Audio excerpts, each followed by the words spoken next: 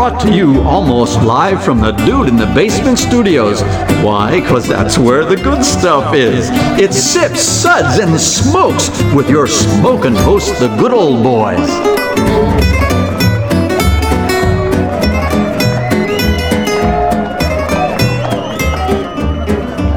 Welcome to Sips, Suds, and Smokes. This is good old boy Mike, and joining me for this episode is good old boy Chris. Gose. Okay. All right. So listen, we have this episode coming up, Chris, and we've got to figure out how to say this beer that you've made for the GABF Pro-AM correctly. And the correct pronunciation is in dispute, although we've both researched this, and I mean, I think it's Gose There. It's Gose. Gose, like... I've called the Philadelphia Beer Authority. I've looked up the German Beer Society, and it says clearly on there, it says Rosea. Oh, it's Gose. Like, you know, she goes to the beach. Goes. No, we're not talking about how somebody goes anywhere. This is about a beer. No, but it's an easy pronunciation. It's Gose. If it's so easy, then why can't we get it right? We gotta get this right, man, because if our listeners don't know how to say this beer, they're gonna walk up to a bar and they're gonna go, I want a Gose There, and see they'll get the right beer. Well, it's Gose. So, but there's not a bartender alive that would know what that would mean. But if they ask for Gose There, it's Gose. They would get the right beer. Right, it's Gose. So I think we should say it correctly, which is Gose. Gose. Look, if I was at a bar with a German sitting next to me, and I leaned over and I asked the German, hey, Günther, how do you say Gose There? On Guten Tag, I would say Gose There. See, that's exactly how I'd say it. It's Gose. Yeah, but see, that's the name of a river. That's not the name of a beer. No, but it's Gose though. You know, it's like rose, Gose, like the flower rose.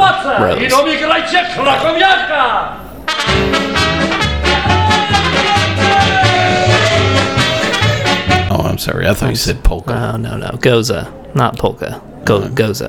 Oh, well, Gose There, just like I said it. No, Gose. Boy, I tell you what, we've got to get this right. So, you know, for this episode, we're going to call it Gose There. Well, you're bound to mess me up through this episode, and I'm sure I'll say it wrong. Maybe we should just have because more, of this. We should have more beer while we're talking about I think so, but it is Gose, so. All right, maybe some more polka music.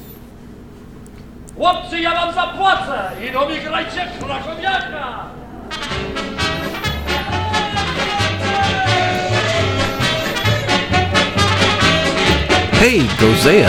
Gose.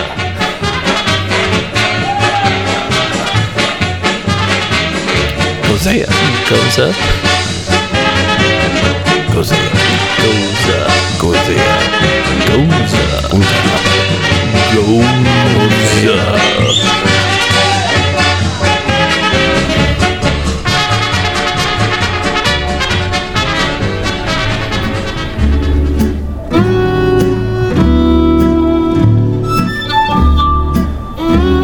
Suds, Suds, Suds. It's time for more Suds. Hello, and welcome to this show of Sips, Suds, and Smokes. Today is a Suds episode where everything good in life is worth discussing. I am one of your hosts today, good old boy Mike. Joining me here at the table is good old boy Chris. How you doing? And his lovely wife, Zea. Hello. Today's show is going to be about a discussion with one of the GABF Pro-AM beer competition winners for 2014. Chris was the winner at Boscos Brewpub, and I really congratulations to Chris. I mean, all the way around, this is just really quite amazing, and I look forward to the conversation we're going to have today. Thank you. This is a competition that I know very well. A lot of our hosts that have been on the show have participated in the Pro-Am at GABF, and the reason why I'm really looking forward to having you come back on the show is because a year ago we were actually discussing your electric brewing system and just the amazing engineering that you had in such a small space. I mean, this thing is actually in the basement of your condo. I mean, it's just really amazing. I'm really proud to say we were right there just when you were doing your first all-grain brew. And actually got to taste, some of the beer that you had off that system for the very first time. And so it's really great to have you back on the show and to kind of catch up with what you've been doing on your system, because this isn't just one accolade that you have. You really have quite a number of accolades that you've had in your home brewing experience over the last year. So I'm looking forward to that story, hearing what's been going on with you over the last year on the system as well. First off, have you been having fun? We've had a great time brewing beer over the past year plus now, and I would say since we've started, we've brewed probably around 18 batches. Wow. And of those 18, 4 of them have placed in competitions: Music City Brew Off, National Homebrew Competition, and Bosco's Pro-AM and the Bluegrass Cup. So wow, I'm really happy with the results. That's so just far. Amazing. I just want to say one thing to my wife who's home. Yo, Adrian! I did it! Well, I think that you and Rocky have certainly a lot to cheer about. I mean, that is really, those numbers alone, Chris, are just staggering. For you to medal at some national level competitions, with even just the number of beers that you've been working with. I mean, there are some homebrewers that I know they probably brew 3 times the number of beers, probably 35 plus, and just, play a lot of just shoot in all directions, with a lot of the competitions that they go through. So for the fact that just the numbers alone, I mean, that is just really quite amazing. So I know you've brought a lot of beer for us to actually try. So of these 4 that you brought for us to try, first off, why don't you tell everybody what you brought, and we'll talk about them as we're talking about kind of some other things here. We brought the Octoberfest that we brewed last year that finished second place in the mini best of show for Music City Brew Off. That was kind of an unexpected beer. We didn't really think. Yep, and in full disclosure, good old boy Mike was a judge in that competition, so I'm really proud to say that that was a really great competition. So, and the other beers, the Dopplebock was actually a beer that I brewed jointly with John Malone, the Brew Club president, and we both fermented with different yeast strains. I don't think that he's entered in his Doppelbock into any competitions yet, but this was one that we shipped to St. Paul, Minnesota for the NHC first round, and it took second place in the mini best of show for the Bock category. And also a very stiff homebrew competition as well. I know that you also participated in the NHC that was actually hosted here in Mid-State, Tennessee. And I mean, just phenomenal beers in that competition. I was a beer judge for that as well. And so did you actually enter this same beer in that NHC competition here in the Mid-State as well?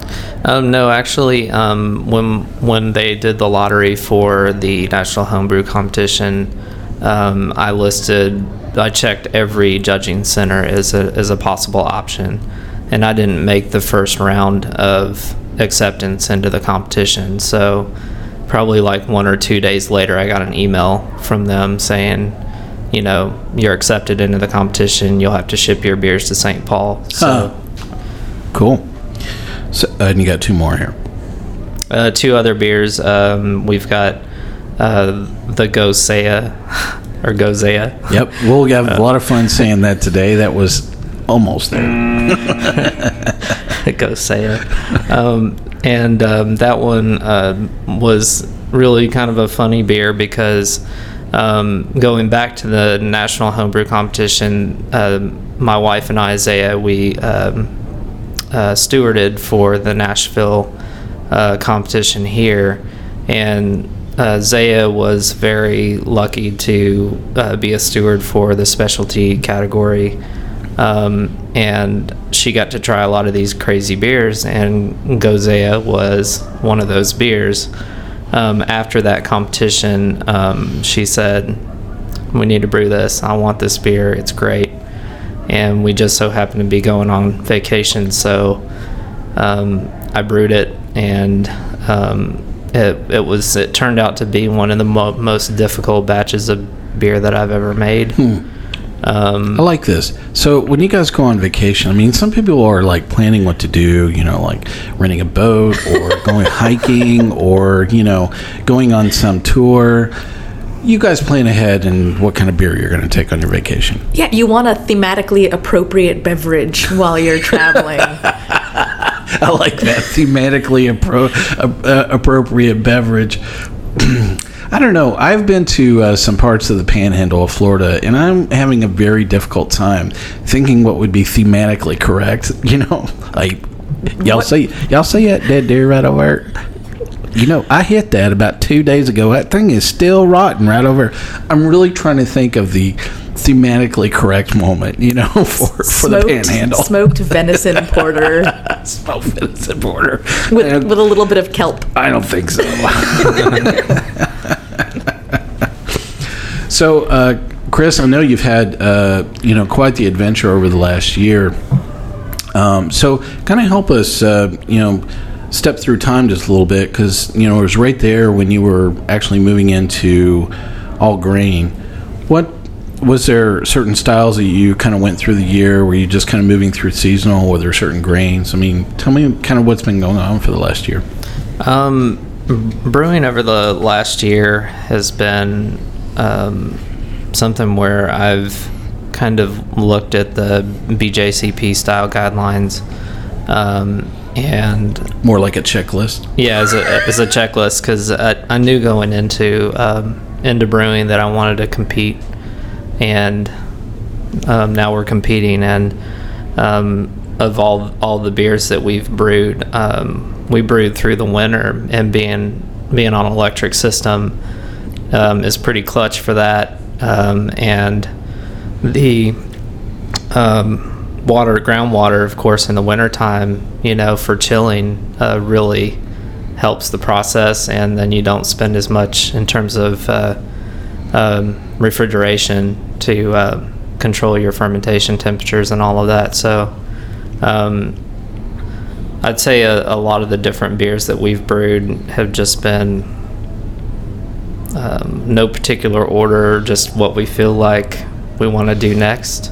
One beer that we haven't done yet is a stout or porter, and hoping to use some cocoa that we got from was it I think it was in St. Lucia. St. Lucia, where we went on vacation. We got these little rods of cocoa, and we're probably going to brew with that and make like a chocolate stout or do something like that this winter time. I like this. So not only are you brewing the certain beer that you're looking for while on vacation, you're actually scouting ingredients to brew with. Yeah.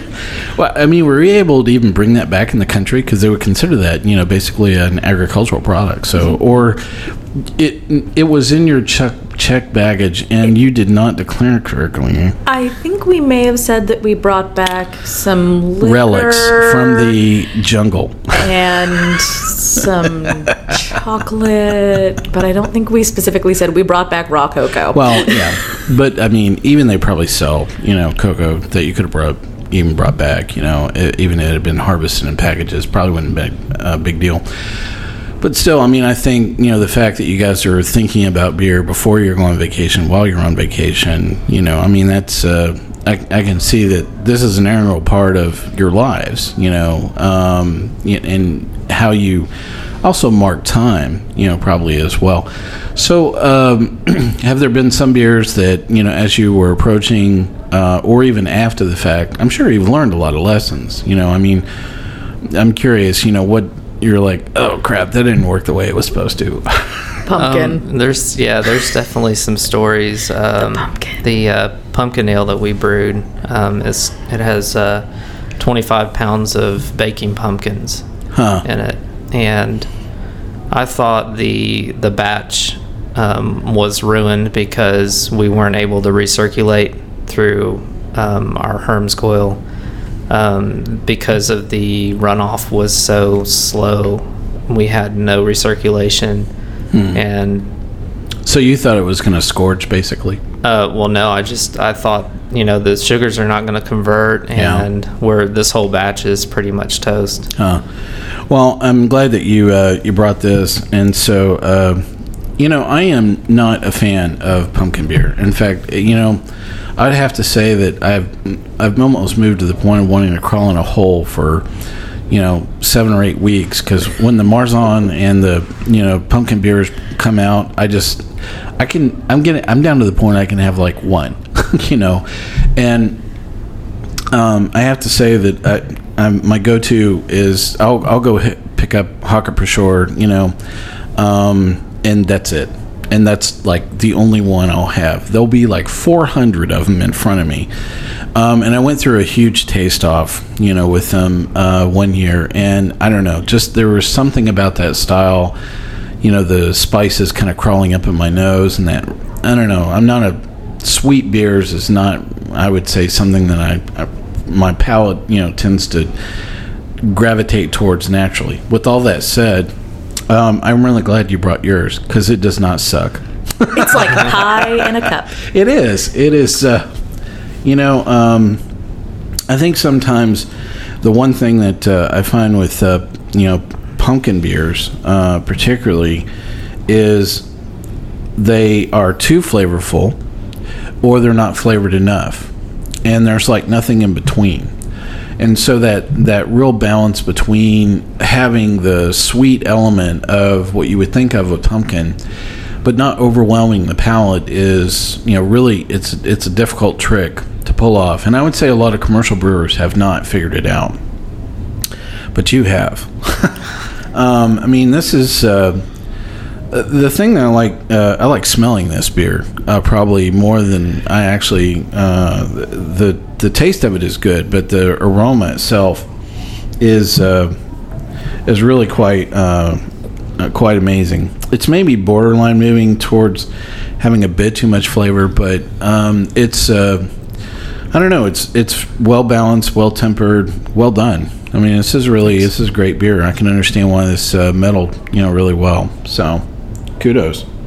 Thanks. All right. Kind of a pull from Zea's grandmother's pumpkin pie recipe. So.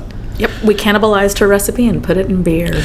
Well, the caramel notes in it are not. The other problem that I find with pumpkin beers is they either have too much burnt sugar, quality around it, or the caramel notes have kind of what I would call turn the curve and move to the point where they're introducing some bittering element where the sugar has moved beyond where it should. This is pushing the edge, of roasted caramel and actually moving into that, but it's very tempered, great flavor. And again, I love smelling this beer. This is really great. I'll probably just sit here and put my nose in this for the next 5 minutes while you're talking. So what are some of the other lessons learned that you have? The equipment you saw that you have has been, I wouldn't say it's a one-size-fits-all brewing rig, right? Because you have a lot of different styles that been going after, and I'm sure that has brought along some learning lessons going, that does not work with this style. Right, and I've really learned what equipment I need to use for certain styles of beer. Occasionally we'll use the Blickman hop rocket, and we also Whirlpool hops too. So there's just different methods for every batch, and like with the Gose There beer, that specific one, and I think we'll talk about this a little bit later, but has acidulated malt in it, which that's a big word for me. Yeah. Acidulated malt basically brings in the lactic acid sourness to the beer without, having to use lactobacillus. But the nice thing about that beer is that you don't have to wait, a year to get the sourness. So, but that specific beer, in terms of how we brewed it on that day, it pretty much wrecked my pH and my mash.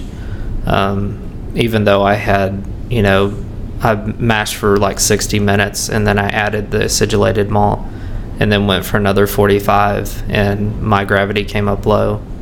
So I had to add some DME to that. And, but it was a learning experience. Oh, absolutely. Yeah. And I'm sure that, a lot of people are learning, how to work with that style of beer as well.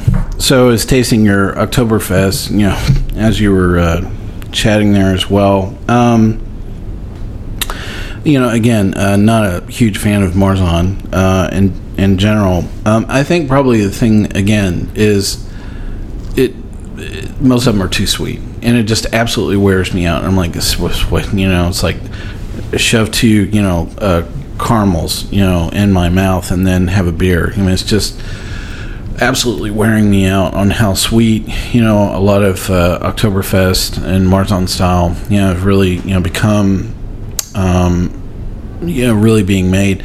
This is not the case with yours. And in fact, I mentioned one commercial example that I really tend to go back towards. And the thing that I like about some of the commercial examples that I've gone through is they're probably a bit more on the drier side, and they tend to last a lot better after you open them as well. That's the other thing is I find a lot of the Marsannes at Octoberfest commercial pieces, you open them up and you leave them in the glass in a half hour and they're gone. They've gone from hero to zero so fast. They don't do really well when they get exposed to air, and the sugar basically just overwhelms everything. That's why they end up tasting so sweet. This is, I don't know, there's something almost like a ginger quality that's kind of coming through, and it's presenting itself a lot drier than maybe some of the other ones that I have. And so for me, this is a refreshing rendition of, an Oktoberfest beer. And so this did what, where? Second place at Music City Brew Off. Oh, I probably picked this. You're like, oh, this is a Marsanne I can drink. Yeah. I wouldn't be surprised if that was the same thing I wrote on the sheet. So that was our thank you for not making it so sweet. It sucks. Let's go back and look at our style sheets when we get home. Yeah. That was our first medal, and I remember we were cruising out of Puerto Rico, and it was the last time that I had cell service, and I was Facebooking with Juliana and saying, do you have the results? Do you have the results? Oh, yeah. I'm really wondering. And I saw her, chatting with several people on her phone, so I didn't realize that was you. That was on our way to St. Lucia to pick up some cocoa. Huh. Wow. Truly, beer and story are intertwined with the two of you. That's great. So the Dopplebock that you have here, so it's really great. I knew that you and John had been collaborating, quite a bit on several different beers, and it's been really great that I think he's enjoyed brewing with you as quite a bit. It's helped him. How did he say it? I think being on an all-electric system is kind of pushed his the way he thinks about the brewing process itself. And he likes the fact that it's not challenging. Is not the word. It's just that he has to think about a very different approach. and the specific effect that you're really going for as well. So the Dopplebock you have here went to NHC, National Homebrewers Competition. Yep. So, was this the first version or like the third or fourth one that you did? We've not brewed anything twice. Oh, wow. Well, now we have. We have. We brewed an Octoberfest again. Oh, okay. What did you think of the Dopplebock? Oh, I think it's great. It definitely, once you let it kind of warm up to room temperature or, anything around, 55, 60 degrees or so, it really brings a lot more flavor into it. It's a really good beer. Yeah, so, when I think about the reference commercial example is Aventus, Avenius. I've heard it, both ways. Anyway, that is, what I think of as a reference beer, for this. Very close. I would say that, Dopplebock is traditionally sweet and roasty are two things that I think you would normally say with a great, Dopplebock. But again, I think the mistake is that it's that balance of sweetness that always catches up with people. Either the roast is overwhelming the beer, or the measure of sweetness or sugar that's coming forth, overwhelms it, and so it's the balance between that sweet roasty thing. Is what I think that I'm looking for usually between this. This has good balance. And flavor. It's not just the balance between those two, but there's definitely a earthy, roasty quality, that's catching up with your palate as well. That's really good, and it's probably tasting a bit more complex than I probably tend to think of with most Doppelbocks. Tend to be, I don't want to call it one-dimensional, but I usually don't use the word complex and Doppelbock, in the same, description. But this definitely has a couple, 2 or 3 layers to it that I think is really great, complementing everything really well. So I think you and John definitely, I can understand why this did really well, because it really has just tremendous balance between all those pieces. So, now, did this go to Grand Rapids? It did. Yeah. Mm-hmm. So when do you get the results from that, or are they available? They are already available. Yeah, and so I think it scored in the low 30s there. Really? Yeah, and in St. Paul it scored a 41, which was not the original score. It was like a 37 or a 38. It was a 38, and then they adjusted it up to 41. They had adjusted it up to a 41 once they did the best of show judging. So, and I don't know if that was because after it had warmed up, then they had more time to really see the flaws in the other beers. So, well, I'm glad that's done well. Listen, we're going to take a quick break right here, and we'll be right back talking with Chris and Zea and all about their adventures in brewing over the last year. We'll be right back.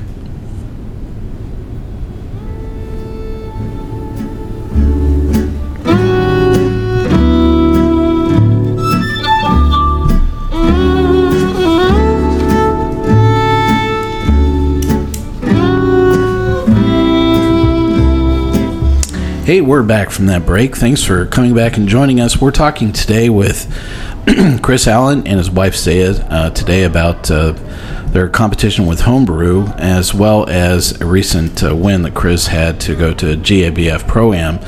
So, Chris, I know that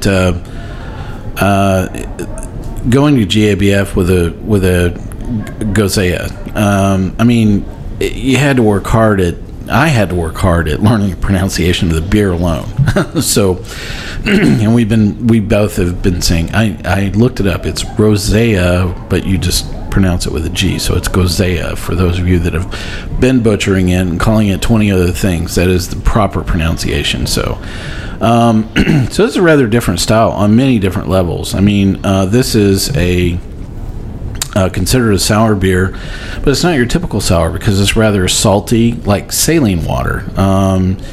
And I mean that's kind of an unusual component, in a beer. What made you choose this particular style?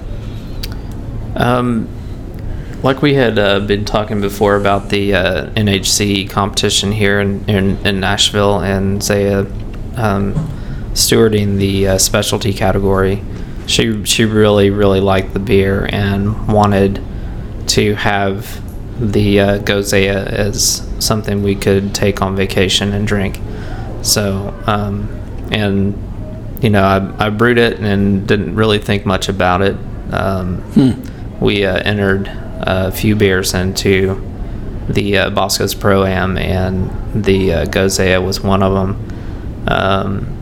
Had no clue that it was gonna do well, and actually we're banking on more on our pale ale being selected for the Pro-Am and not the Gose There. So that's interesting.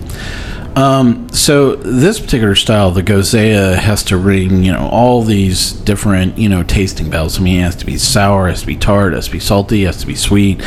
Coriander, lots of coriander. Yeah, and all this stuff, in perfect harmony. I mean, this is not a beer that I really think of, and this is not an amateur hour, to try and make, this type of beer.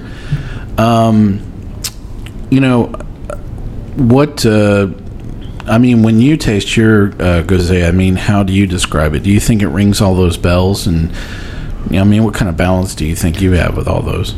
I really think it does, and we just bottled off the last bit of it yesterday, and even what we were tasting from the keg actually seemed a little bit more sour than this sample here, but I think the balance of this beer is just really spot on perfect.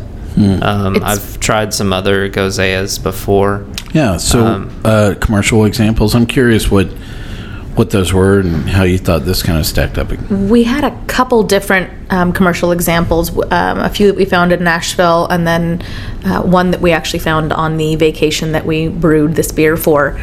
And they kind of ranged from being super sour but in an acid sort of way versus in kind of an aged sour way. And I knew that I definitely didn't want to go towards acidic. More towards like a barrel-aged sort of acid if we were going to go super sour at all. So I think it's a lot less sour than some of the commercially available Gose Theres. It's a weird word. Yeah. And all the Germans are going to be calling you to correct this, I'm sure. No, it's this. So I think it's less sour than several of the commercially available American versions of the beer. We have not yet had the privilege of going to Germany and trying it from Gose There, which would be great. That would be a fun vacation. So it's less sour. I think it's got a little more, the salt is a little more forward, and so is the coriander.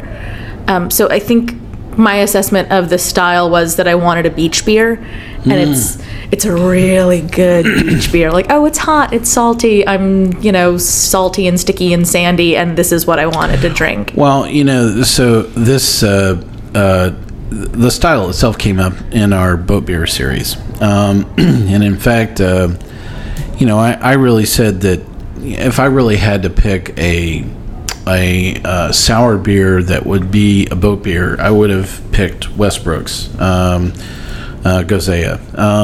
I really felt like that.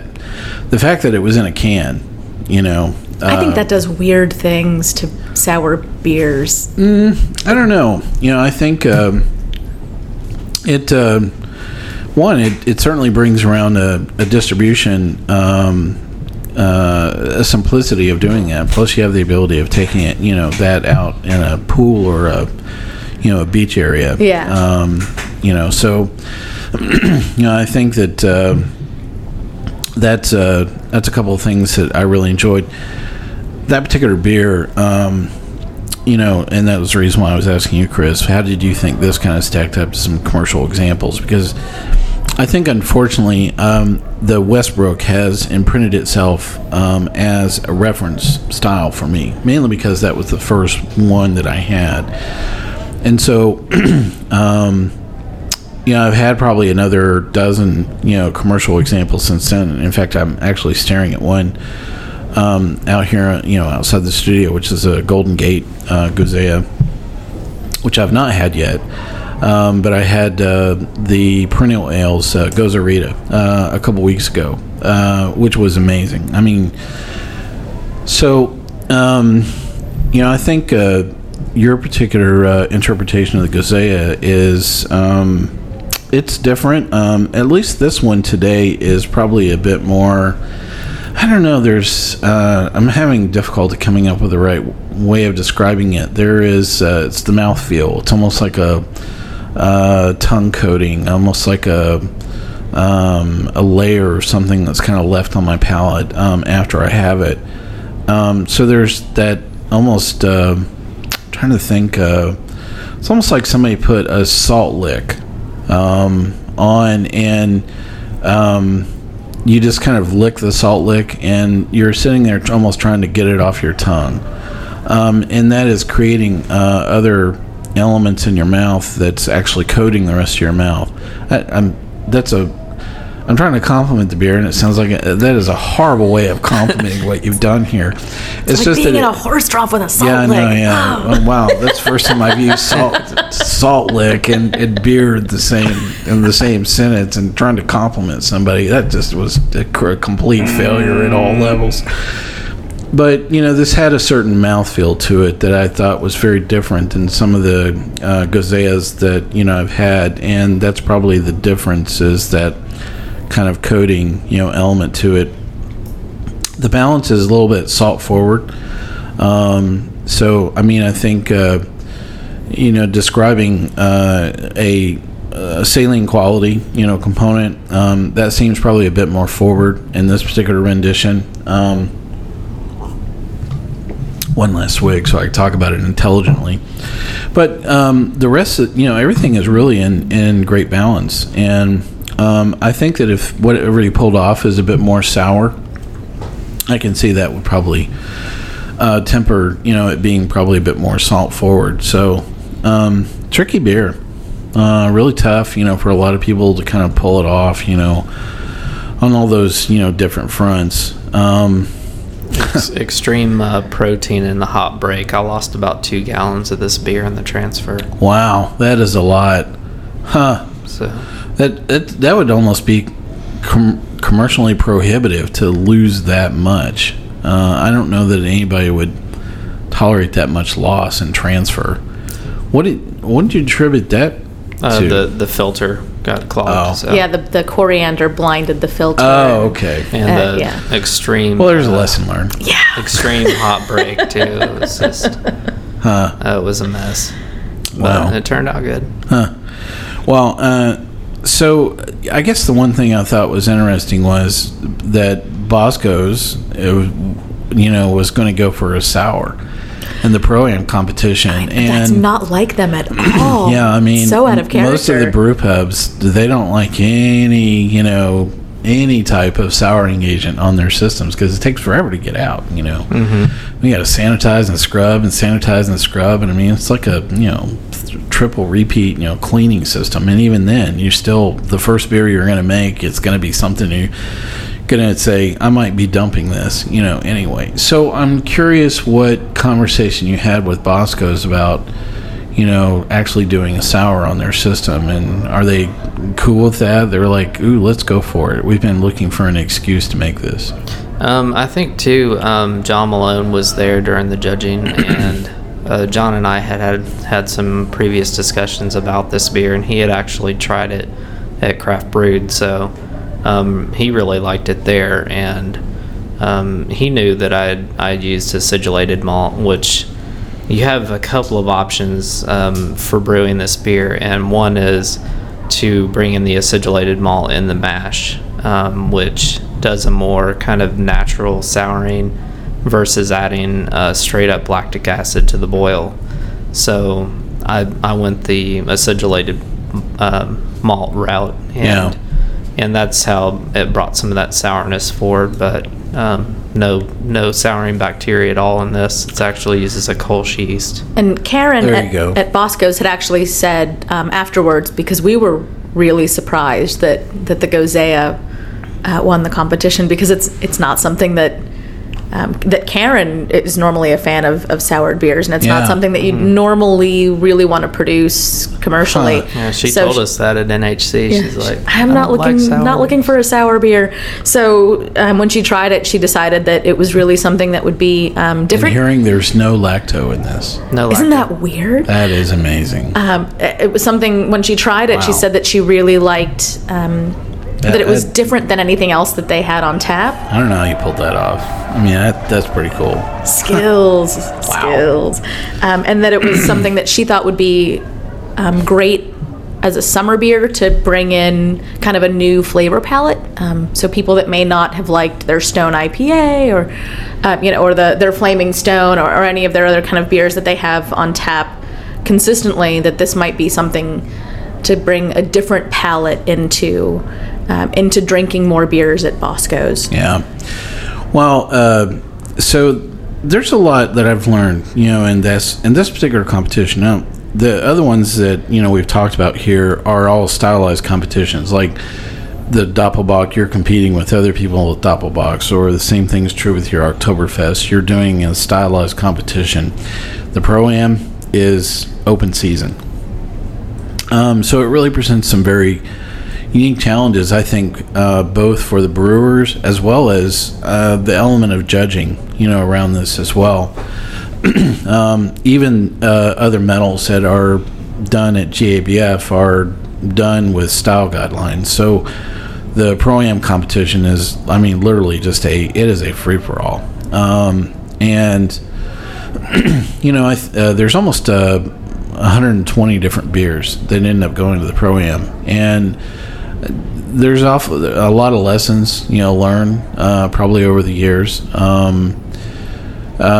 So I know you're going to probably talk with Mark as well as, with John and Kevin, that have been here as well as Danielle, who's going with you from Cool Springs.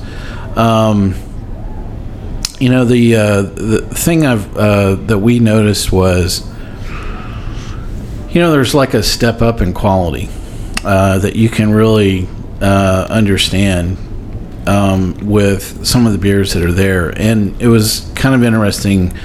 A lot of the larger breweries that had partnered with, some of the home brewers, you could tell they spent some serious time and money, refining how things would work on their equipment as well as the ingredients itself. And I ended up talking with one of the homebrewers, I believe the one that was from Cigar City. I want to say it was a jalapeno brown that he had. Wow. Yeah. And I don't know if it won or not, but I think it placed in the top 3 or something like that. And I, had a vague memory of, that conversation where they had gone through a number of renditions, both on his homebrew system as well as on the system at Cigar City, before they finally landed on what they were going to end up doing in order to take it to GABF as well. So, I hope that, certainly what you end up doing with Boscos, that you don't think that it's a one shot. I really hope that wherever you wind up with this and whatever you end up shipping, it's something that everybody can, at the end of the day, saying, you know what, I think that's our very best beer that we've ever shipped out of here, because it really does take a lot of trial and error and refinement to do well in that competition. So it's going to be tough. And I don't recall another sour style beer in that competition at all. And I think the issue there too is that, from the time that the Pro-Am competition, or when the homebrewers compete and GABF, there's almost 6 months. 6 months, yeah. Which is really not enough time for lactobacillus or anything else to really refine sourness to a beer. I don't think. You really need a lot more time than that. Well, I think it'll be a real standout, at that table. And that is the one thing that I really remember with all of the beers that were in that competition is that, there was like a huge thing, a huge group in the middle. I mean, it was like a experiment in bell curve. Man. So there were, things that you could just tell was like, I don't know how you got here. This sucks. Then there was a whole bunch of stuff that was in the middle. It was like, this is good beer. This is not great beer. And then there were a few things that you tasted and you went, that is an awesome beer. That is just like heads and tails above everything else. Well, stylistically, we'll definitely be an outlier. Yeah. And I think that that's what it's going to take to stand out in that huge bell curve is, those things that had a lot of flavoring component definitely caught your attention rather quickly. I mean, personally, as a consumer or a beer judge, however you want to look at it, you can just absolutely smoke me with the best triple you've ever made. Because I think that is one of the easiest beers to screw up. It's a very simple beer to make. It's also incredibly easy to screw up as well. And so having a great brown, having a really great triple, even having, a really great lager. I just sometimes wonderful simplistic beers really can do wonders for I think for me personally. But at that table, I will tell you, flavor stands out and definitely capture. Will move you to the side of the bell curve where people it'll capture their attention. They'll go, I never had that before. That's really good. Bring me some more of that goose. Wrong. We'll send you to the back of the line there. Well, it was really great to catch up with you about everything that's been going on over the last year, and as well as get to taste all the beers that you've done really well with. So it was really great to have you both here. Thank you. Thank you so much. So what's next for Chris and the Electric Brewing System? Our goal is to take best of show in all of our beers. So this year was, or the first year of all grain on our system was kind of let's just brew a bunch of stuff and see how each thing does, and then we'll go back and refine our recipes. The pumpkin ale that you had is something we're not going to be changing.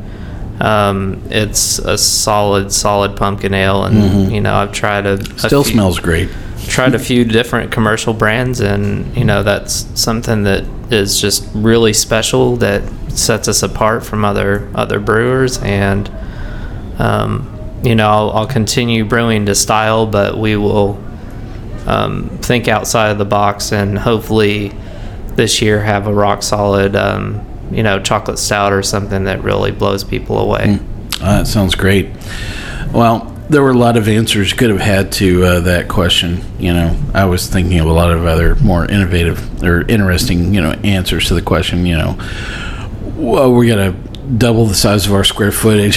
He's already taken up twice the amount of space you saw before. So I'm thinking, of the barrel room that you're going to have to, buy the condo next door in order to turn it into a barreling room for a barreling project or giant cold storage. We have 4 refrigerators and 2 freezers. Yeah. So it's already expanded. Wow. I love this. You're just you're a zoning ordinance, a violation just waiting to happen. Pretty much. Don't tell anybody that. Oh, well, you got a lot of great friends in that neighborhood, and I'm sure some of the restaurants around you that are expanding would love to give up, some of their space and let you brew in house for them. So I'm sure that might be in the offing someday.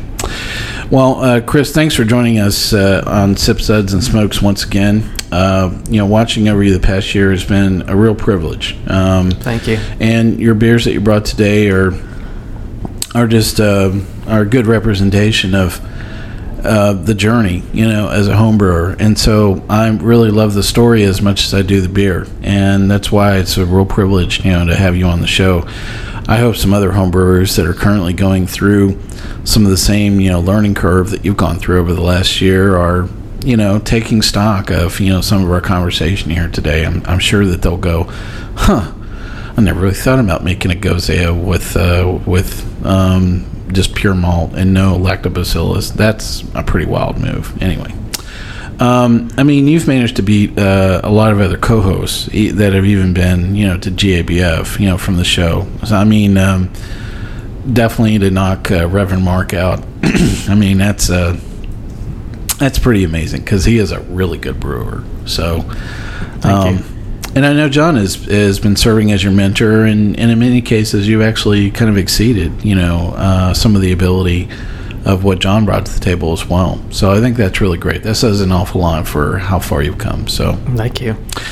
Well, I'm sure everyone will revel in your success in the future. I hope the conversation with that we get to have with other competitors going to the 2014 GABF Pro-AM prior to the competition, just kind of like we did last year. We actually talked to everybody kind of beforehand, during, kind of after. So that was a good experience. So I'm hoping we get a chance to kind of repeat some of that. Be kind of interesting to get Reverend Mark and Kevin in the conversation here, as the competition kind of grows closer and they actually get to taste some of the beer that you actually ship to GABF. That would be kind of cool. That would be really fun. Kind of swing everybody back on the show, and we'll see if we can grab, 2 or 3 other regional competitors, that are going with you to actually taste along. I think that would be kind of a cool experience. So, if we go back to GABF, I don't know if we're going yet, but if we do, I mean, I look forward to seeing you there. So we're super excited about it. Well, it's a great event, and I would encourage a lot of people, if they've never been, at least to go once. So, well, it's just really great stuff, everybody. That's going to wrap it up for today's Suds episode. Thanks to all of our listeners here on Sips, Suds, and Smokes. You can catch all of our episodes online on iTunes, SoundCloud, TuneIn, Stitcher, YouTube, Uncle John's Basement, and Spreaker, our native media host. Our terrestrial radio stations are always questioning why in the heck do we broadcast these people, but they seem to be expanding. And if you'd like to hear this show on your favorite radio show, send them a note, a 6-pack of beer, and copy us as well. Just send us the beer. It will be fun as well. You can reach us online anytime at info@sipsudsandsmokes.com. Our daily tasting notes flow out on Twitter every day. @SipSubSmokes is our handle, and our Facebook page is always buzzing with lots of news. We've actually restylized some of our things on our Facebook page, so we've had a lot of fun with those changes. Do us a favor and take the time to rate this episode if you're listening to us online. That's a big help to us, and we get to see your feedback as well. I definitely want to thank my co-host today. Chris, thank you for joining us. Thank you. Zaya, thank you for being here as well. Thank you so much. You guys are an amazing couple, and I'm so glad you got to come.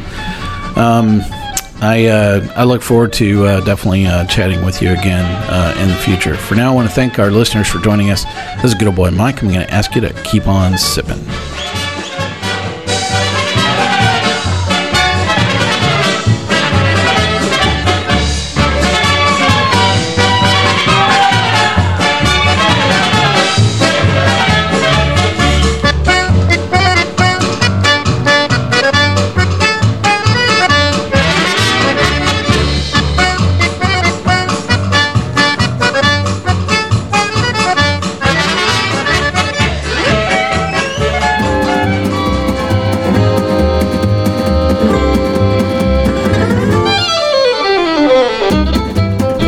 This has been a One Tan Hand production of Sips, Suds, and Smokes, a program devoted to the appreciation of some of the finer slices of life. From the Dude in the Basement Studios, your hosts, the Good Old Boys, will see you all next time.